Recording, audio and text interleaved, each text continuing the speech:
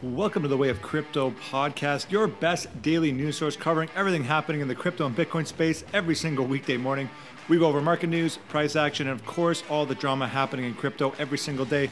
If you want to support the show, you can find us on Patreon and do that as a general supporter at $3 a month. Or if you want to take it up a notch, you can contribute to the show with $10 a month. This allows you to not only contribute to the show financially, but also with show content, as well as it enables you to ask any question you want, hopefully about crypto. But if not, I'm probably going to answer it anyway. And we'll go over all those answers every single Friday. However, the best way to support the show is simply to subscribe and give us a review on your favorite podcast listening platform. You can do this on Spotify and Apple and all your favorite podcast listening platforms. Subscribe, give us a review. That's the best way to support the show. Finally, if you want to take your keys into your own hands, you can purchase a Ledger device through the link in the description. This ensures you're purchasing the device through the Ledger website and it has not been tampered with by a third party, like what can happen if you purchase through Amazon or eBay or a third party seller. You never know if your device has been tampered with. So use the link in the description. It ensures you're purchasing through Ledger, and also 10% of that purchase will go to support the Way of Crypto at no extra cost to you. If you want to reach out to me on social media, you can find me on Twitter at Way of CryptoCast, on TikTok at Way of Crypto. But the best way is to go to the website, www.thewayofcrypto.com. There's an email link there. You can fill it out. Let me know your questions, comments, and concerns, and I'll get back to you. There's also an RSS link on the website if you run your own podcast server and you want to subscribe through that RSS link. You can do that. Let's get into the news.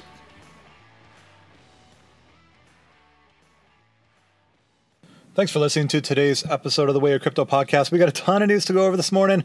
Bitcoin is struggling to maintain 19,000, currently at 18,748 bucks. We're going to talk about that, talk about why that price action has fallen, and lots more. Some Ripple news, some Celsius news, El Salvador, some big news there. Lots of news to cover today, and we're going to jump right into it. Fear and Greed Index, currently at a 24 on extreme fear. Thought it'd be less today, to be honest. Yesterday was 22. I thought we were going to drop into the teens. Currently sitting at 24. Yesterday, 22. Last week, a 23, and last month, a 30. Price action, Bitcoin right now, we'll get a little update here. 18,778, down almost 6% on the 24, almost 8% on the 7-day, just crushing, or I should say being crushed. Ethereum looking not too good there either. 15, down 9% on the 24, down 5% on the 7-day. BNB's at 264 bucks, down 6% on the 24, down 8% on the 7-day. XRP's at 32 cents, down 3.39% on the 24, down 2.27% on the 7-day. Cardano is at 46 cents. Solana is at $31. Dogecoin is at, hopefully you guys can't hear the sirens there. Dogecoin is at 5 cents. So let's call it 6 cents. Polkadot's at $7.02. Matic's at 80 cents. Shiba is down 4.5% on the 24 and down about 3% on the 7-day. Really, the market is just red and just getting annihilated for the first big opener, really, of September. AVAX, 18 bucks, 29 cents. Tron's at 6 cents. UNES said LEO is up 3.56% on the 24-hour, currently at $5.24. Ethereum Classic down 15%. It had a little pump there yesterday, down 15% on the 24 and up 3.61% on the 7-day at $34.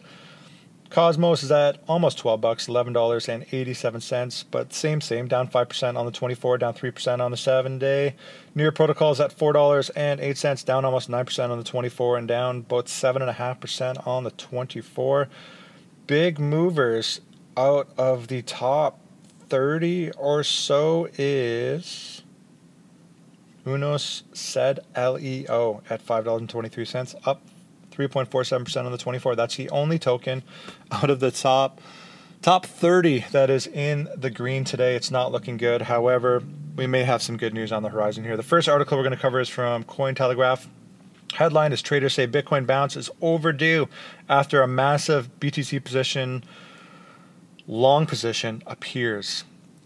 A Binance future equity has been accumulating for days, and as a result could be quite the squeeze, analysts believe. So they're predicting a short squeeze is imminent. Bitcoin traded in an increasingly narrow range on September 6th as bets piled in over an imminent breakout.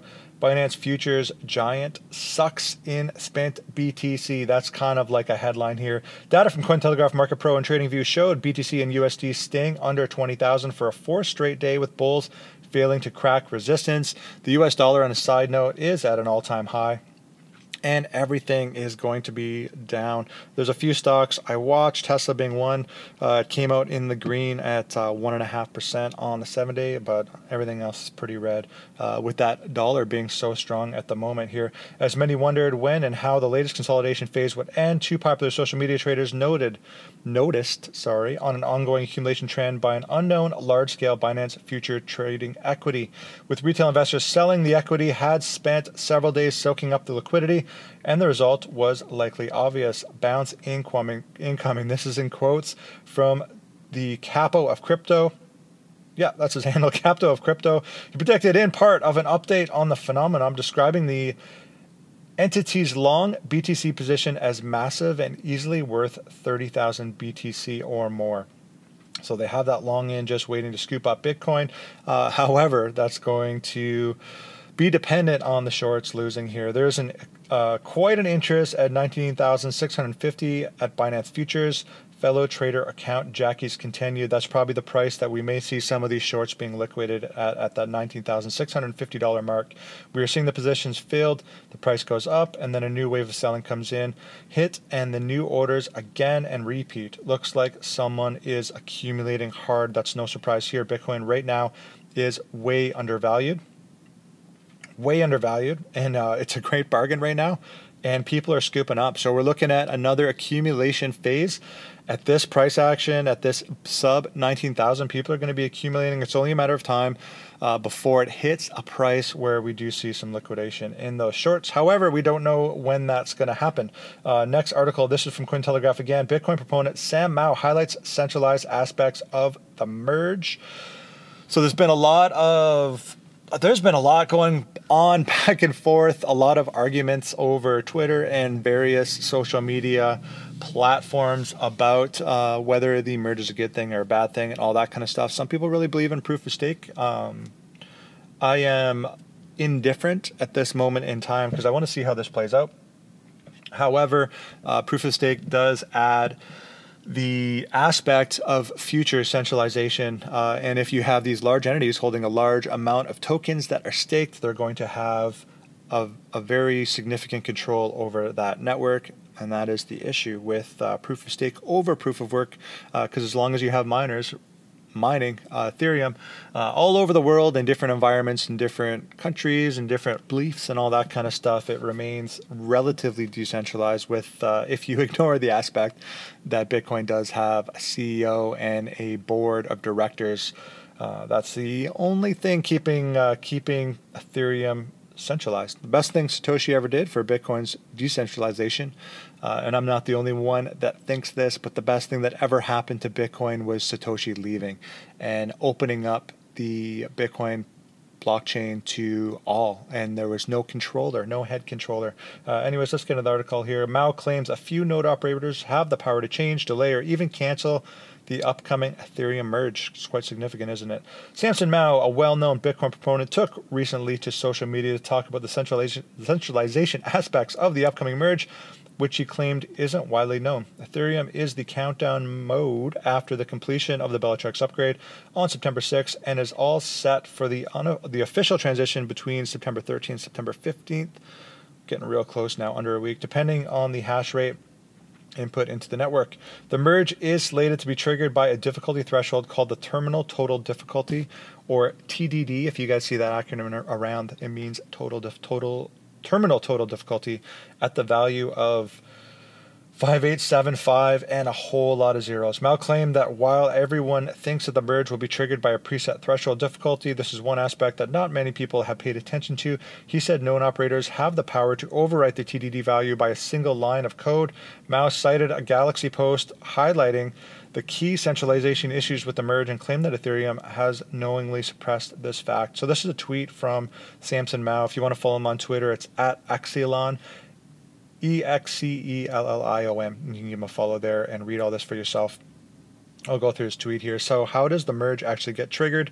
I was curious, so I did some digging. I thought it may be a set with a fixed mechanism or readiness threshold, but no. Someone, probably Vitalik, will just say go, and then it happens. The complex charade is to mask the centralization being the form of this merge taking place when the founder of Ethereum, Vitalik, whether you like him or not, I think he's mostly well-liked in the crypto space and well-trusted. However, can't be decentralized when you have someone like that calling the go for the merge, and I do believe he's right.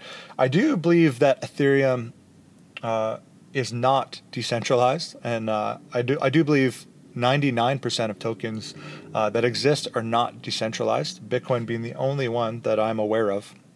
However, I don't necessarily mean that is bad, right? So Ethereum's, I use it every single day, and I think that it is very useful. Web3 is very useful, especially for tinkering at this moment in time. I kind of think of Web3 like a Raspberry Pi almost, where it's like a small little playground doing things you wouldn't normally do on the Web 2. So Ethereum I find extremely useful, beneficial.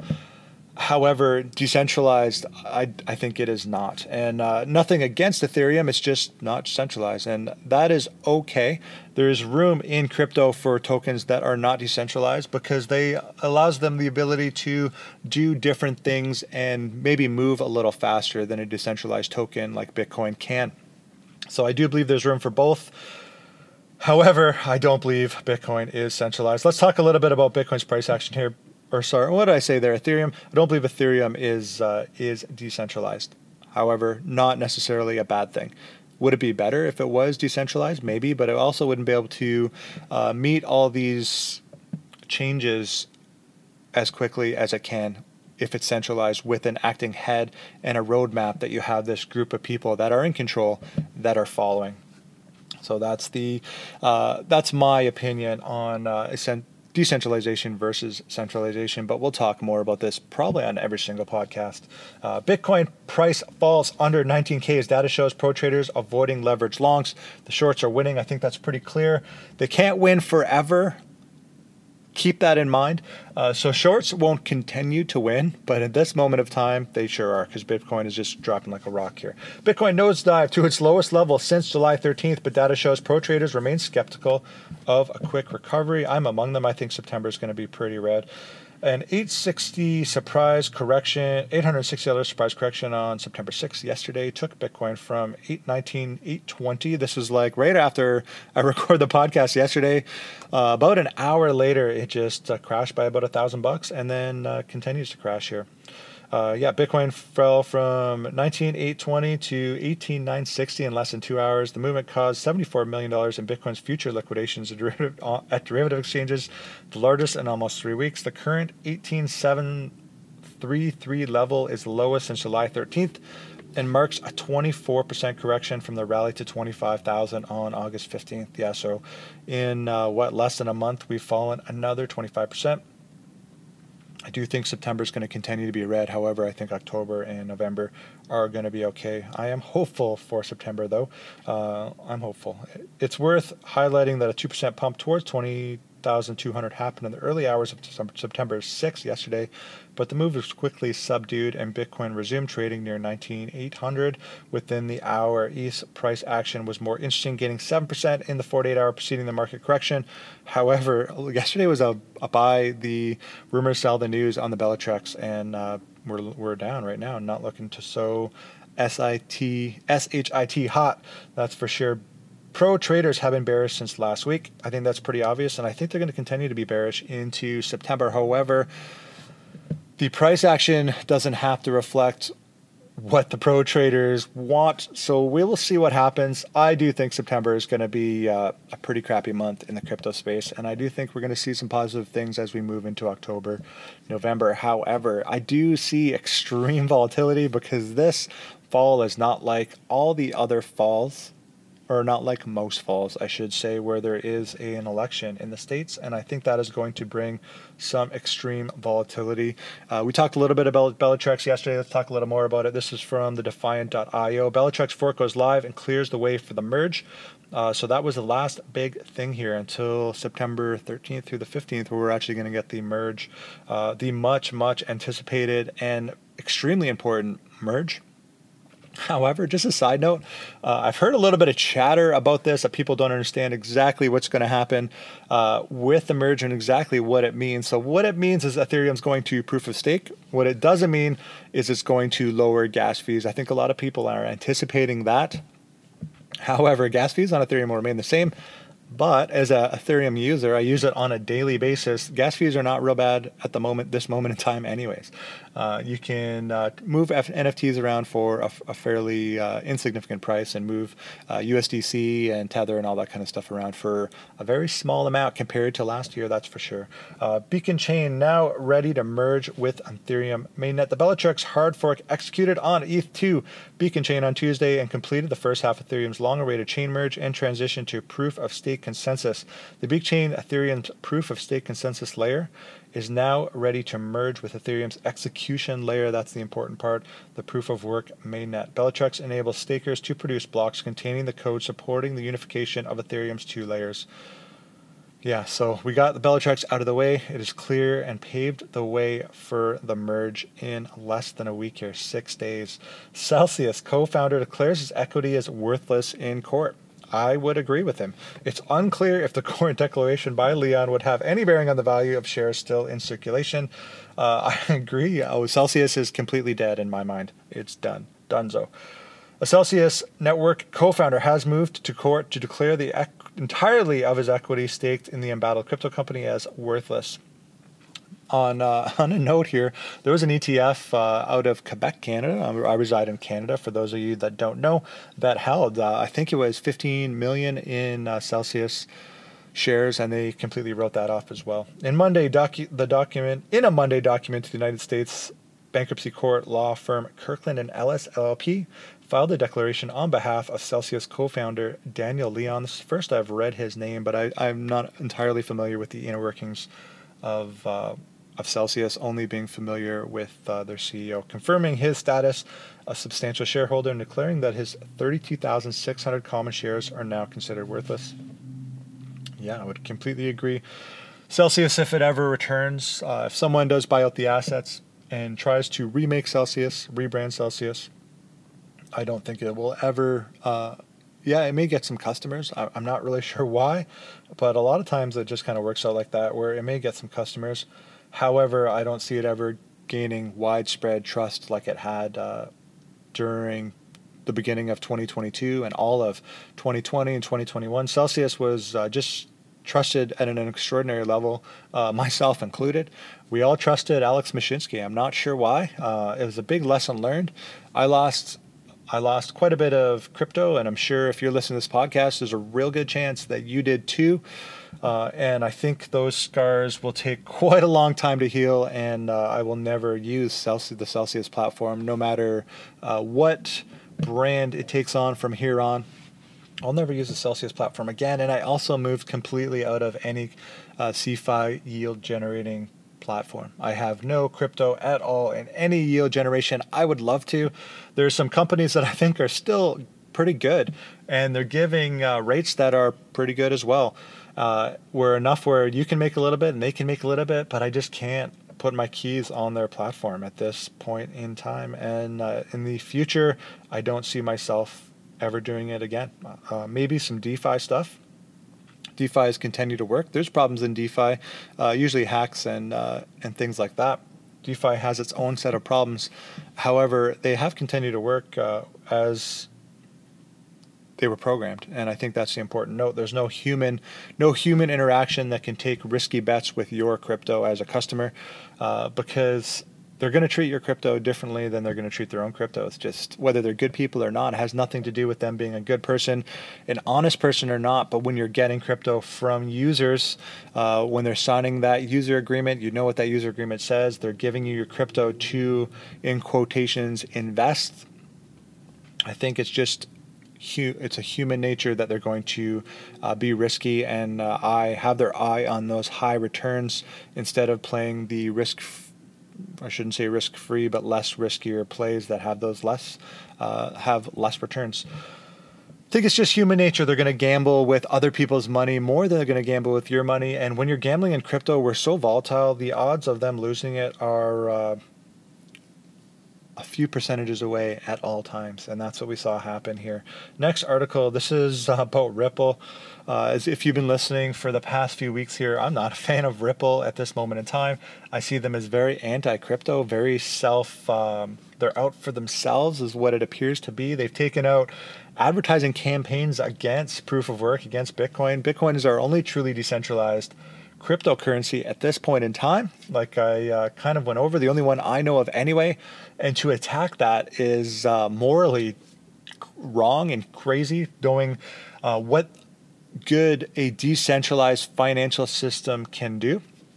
And yeah, the mainnet of or on-chain with Bitcoin does have its problems when it comes to peer-to-peer transactions. However, there's a Lightning network, and El Salvador's been using Lightning for about a year here, and we're going to talk about that in a few minutes.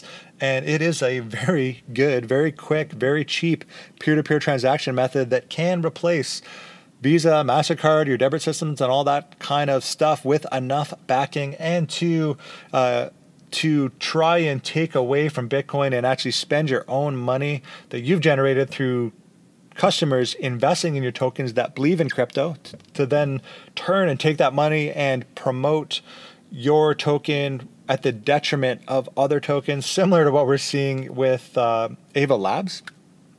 I can't get behind that. I don't like Ripple. I think if you hold Ripple, I think it's not a bad time to trade those tokens. I don't see Ripple moving anyways until that lawsuit settles, and I think all of crypto is going to get a pump, not just XRP. If I held Ripple at this moment in time, or hold XRP at this moment in time, I should say, I would be looking at a faster, better horse to put those tokens and just trade them straight up. Not to upset at the detriment of the XRP army. I'm sorry, it's nothing against you guys. I just don't like where the heads of Ripple have gone. I don't like the stance they've taken. I don't like their partnership with the World Economic Forum. There's so much I don't like about XRP. I apologize to the XRP army. I want to see you guys make money. However, you can take those tokens and put them in a better horse at this point. The blockchain company has been pushing hard into the CBD space since piloting the CBDC private ledger aimed at central banks on March 2021. This is what I'm saying. So the headline of the article is Ripple advisor teases more CBDC's announcements in the next few weeks. They want to get behind a CBDC with banks. Instead of having a decentralized medium of exchange, they want the banks to maintain control of your CBDC. I don't like it, and I cannot get behind XRP anymore at this moment in time. Ripple may soon unveil positive developments in the central bank digital currency CBDC projects. Is this positive? I don't see it as a positive. Following hints at Ripple CBDC advisor Anthony Welfare of more announcements to come. Crypto influencer, this name is kind of crazy, but you can follow him on Twitter at Sento Suma Soba.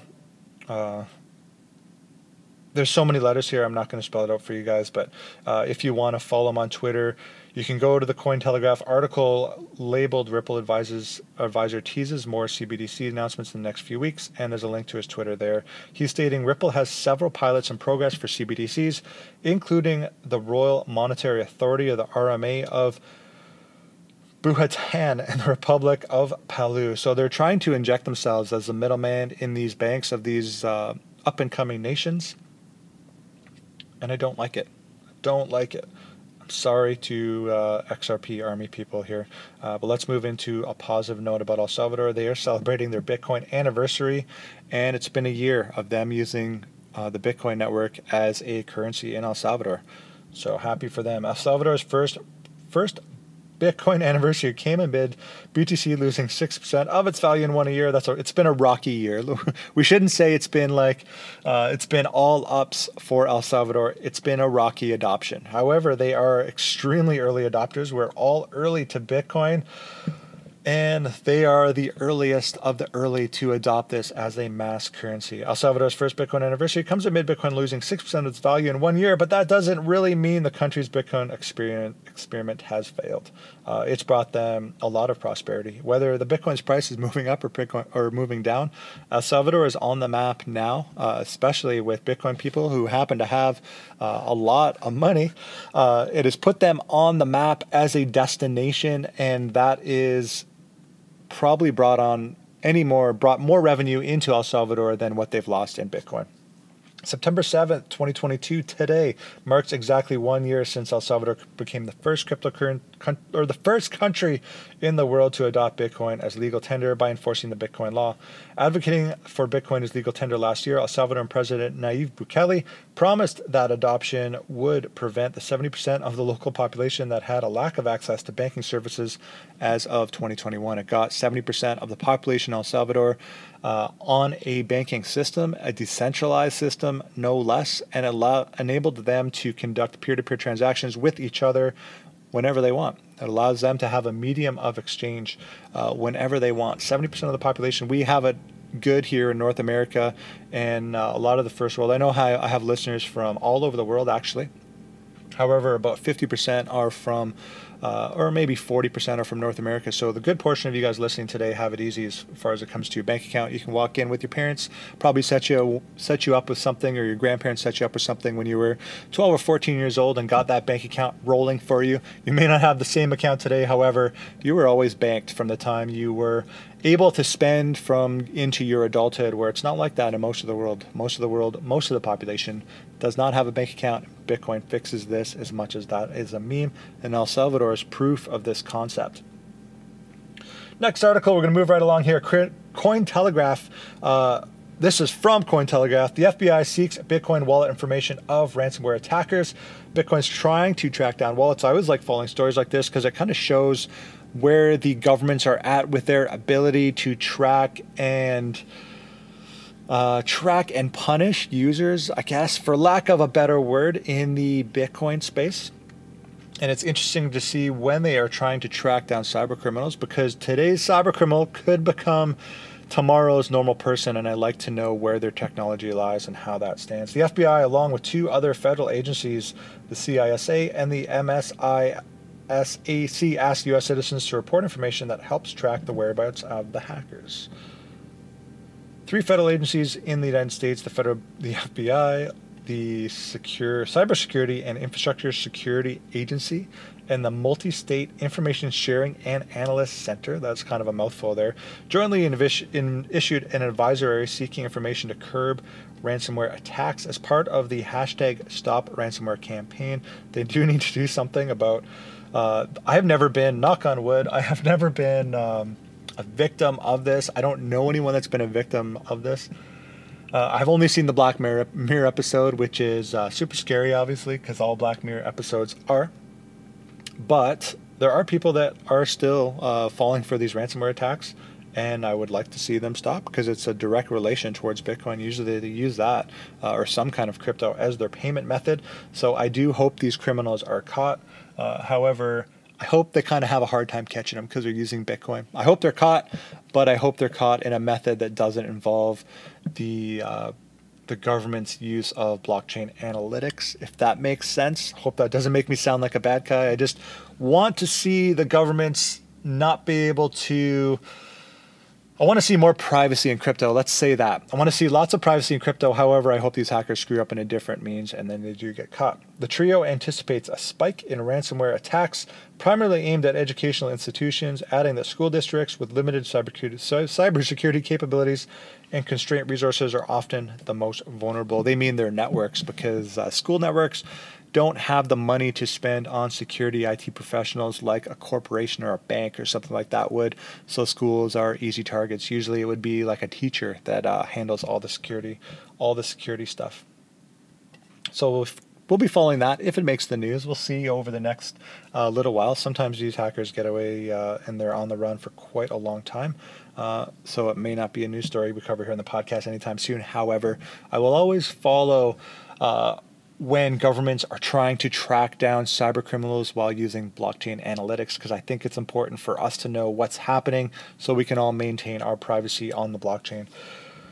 Some Roche-Friedman news here. Court hears Roche-Friedman could create a sideshow in the Tether class action. It already has. If you don't know who Kyle Roche is and you missed a couple podcasts last week, I've been kind of slowly mentioning his name on podcasts, maybe every podcast or every other podcast, something like that. But he's the lawyer that was caught on video working for Ava Labs that was litigating other cryptocurrency companies to hurt them and in exchange getting a 1% equity in Ava Labs and Ava Labs tokens for that work. Lawyer Carl Roche previously withdrew a counsel on several crypto class action lawsuits after he got caught, it should be noted, including the Tether and Bitfinex crypto asset litigation. The fallout from the leaked Kyle Roche videos has continued after two law firms submitted a document to court asking that his law firm, Roche-Friedman, be removed as the interim co-lead from Tether and Bitfinex crypto asset liquidation. I think the writing was pretty well on the wall after those videos were released by an unnamed source. And Kyle Roche and his crypto litigations are pretty well done, and that's probably a net positive for crypto because you're not going to be getting these frivolous lawsuits being brought up to hurt these companies anymore, maybe anymore anyway, at least not from Kyle Roche and Ava Labs. So I see that as a net positive, and we'll see what happens with these litigations, whether they still proceed. I'm sure they will. They'll find a new lawyer to take it on, and we'll be following them all on this podcast. That's going to be it for today's show. Thank you so much for listening. If you want to support us, we have a Patreon. Now's your opportunity to be the very first Patreon subscriber to this podcast. We don't have one. So if you want to be the first Patreon subscriber, you can do that. You can also buy a ledger from the link in the description. 10% of those funds at no extra cost to you will go to support the show. But the best way to support the show is to subscribe to us and give us a review on your favorite podcast listening platform. I know that's a lot of work because you're listening to this show probably in your car or on your desk or something like that. But if you do take that couple minutes that it takes and give us a subscribe and a review, it really helps us grow quite a bit. So if you do that, I'd really appreciate it. And that's going to be it. I'll see you guys for tomorrow's show. Happy investing. Bye for now.